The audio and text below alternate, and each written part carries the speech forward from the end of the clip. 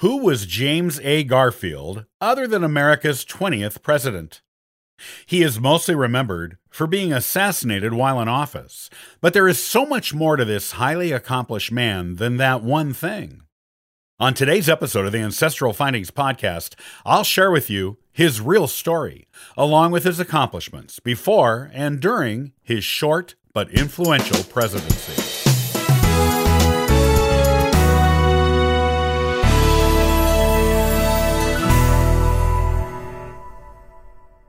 James Abram Garfield was the 20th President of the United States, serving from March 4th, 1881 to September 19th, 1881.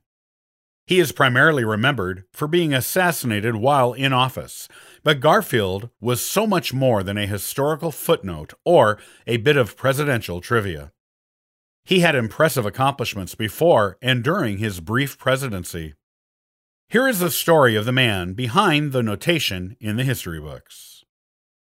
The youngest of 5 children born to Abram Garfield and Eliza Ballou, Garfield spent his childhood years in a log cabin, much like Abraham Lincoln, only Garfield's cabin was in Orange Township, now Moreland Hills, Ohio. Abram Garfield was from Worcester, New York, and followed his childhood sweetheart, Mehetable Ballou, to Ohio when her family moved there. He intended to marry her, but found her already married upon his arrival. Instead, Abram Garfield married Mehetable's sister, Eliza. Both Ballou sisters were born in New Hampshire. Abram Garfield set up farming on the land where the little log cabin sat, with Eliza by his side. An older son, also named James, died as a baby, and the James who would become president was named after his older brother he never knew. Abram died in 1834 when James was only 3 years old, and he and his mother and older siblings lived in poverty in that cabin for some time. Eliza Ballou Garfield was a strong-willed woman, however, and she worked hard to give her children whatever she was able. Eventually, Eliza remarried in 1842 to Warren Belden, but he proved an unsuitable husband to her and stepfather to her children. She took her children and left him, and was granted an almost unheard of, for the time, divorce from him in 1850. James Garfield obviously never cared for his stepfather, because when Belden died in 1880, James noted it in his diary with a tone of satisfaction. Because of his poverty and the fact he had no father, as Eliza left Belden long before the divorce was actually granted, James Garfield was often teased by his fellow students and the other local boys in town. He made his escape from this annoyance by reading, and became a voracious reader of everything he could get his hands on at a young age.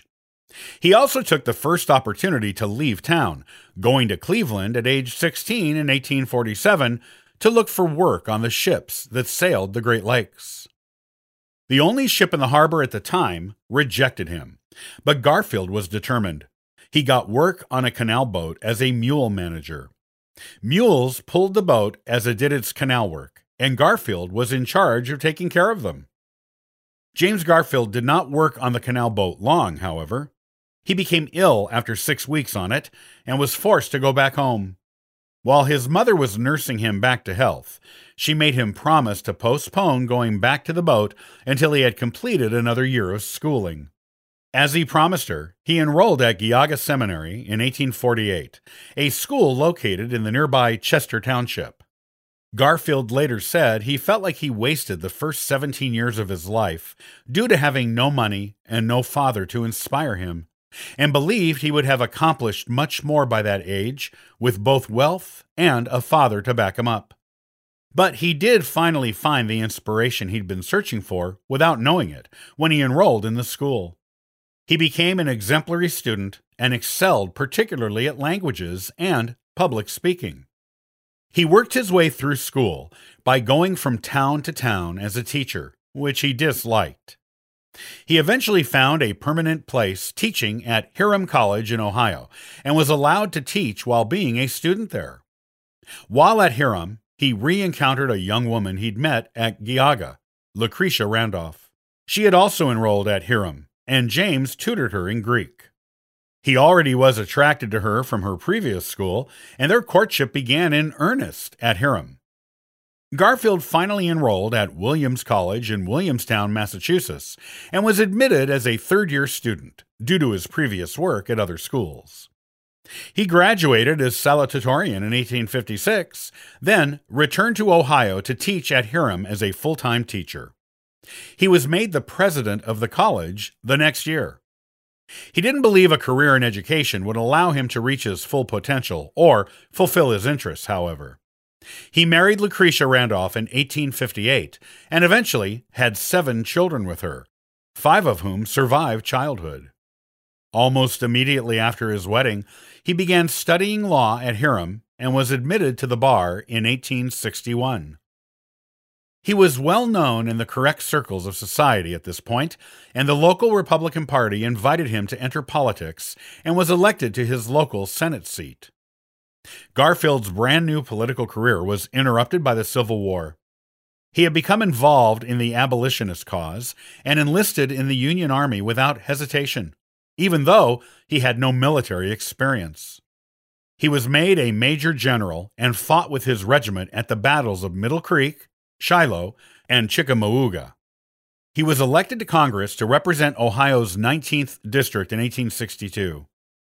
During the war, he gained a reputation as a skilled public speaker who supported a hard line against the South during Reconstruction, though he eventually changed his views to a more moderate approach to enforcing civil rights for the freed slaves of the former Confederacy. Garfield became a president quite by accident. He went to the 1880 Republican National Convention as campaign manager for John Sherman, who was then the U.S. Secretary of the Treasury. Garfield even gave a campaign speech for Sherman. However, Sherman and his rivals, who included Ulysses S. Grant, did not secure enough votes to be nominated for their party's candidate. To his surprise, Garfield did, and despite the fact he conducted a low-key campaign, he defeated Democratic rival Winfield Scott Hancock and became President of the United States. Though his time in office was not long, he accomplished much, including enforcing presidential authority over the traditional courtesy given to the Senate in making executive appointments, increasing America's naval power, and cleaning up the corruption in the post office. He even appointed a Supreme Court justice. As president, Garfield supported innovating agricultural technology, educating the electorate, and enforcing civil rights for African Americans. In addition, he designed sweeping civil service reforms that were eventually signed into law by his successor, Chester A. Arthur, in 1883. On July 2, 1881, Garfield was at the Baltimore and Potomac Railroad Station in D.C. when he was shot by Charles L. Goutier. Goutier was a lawyer and writer who had a personal grievance against him. The injury did not kill Garfield right away, and he resumed his presidential duties. However, his health became harder to maintain, as the doctors who treated the gunshot wound did not clean their hands when they did it. It led to an infection that ultimately killed Garfield on September 19, 1881. While Garfield is little remembered by historians for anything other than being assassinated while president due to the short nature of his presidency, it is clear his accomplishments were many, and he deserves to be remembered as a great man in American history.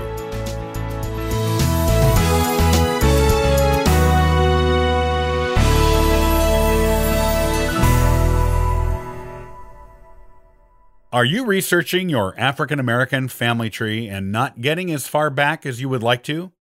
You're not alone, and you are not without resources. There may not be many records on your ancestors, but there are enough that you may find them. Join me on the next episode of the Ancestral Findings Podcast, and I'll show you how to do it. Copyright by Ancestral Findings, all rights reserved.